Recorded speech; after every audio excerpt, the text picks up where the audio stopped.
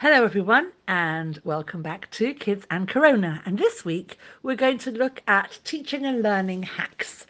I'm going to share with you some ways to help you help your children learn, understand, memorize better in ways that are based on education research, neurological research, cognitive research, and really, really do work.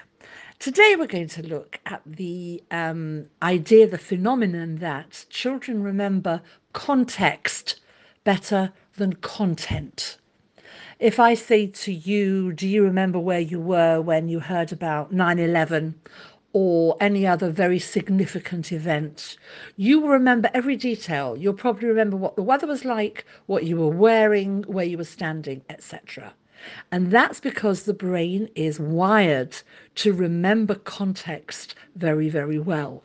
So, if your child is struggling with understanding something or memorizing something or remembering something, then change the context. Make the context significant. For example, your 7-year-old can never remember that 7/8 are 56.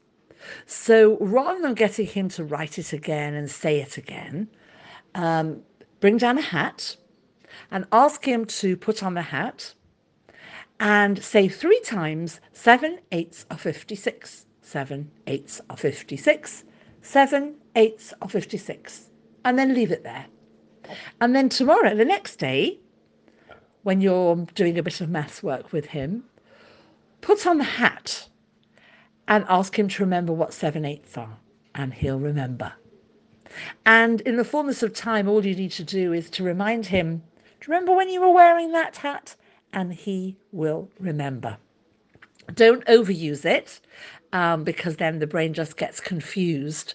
But if you build up cognitive links like this, then the brain will find it much easier to remember. Don't forget, lessons should be difficult to forget, not hard to remember. Have a really good day. All the best. Bye.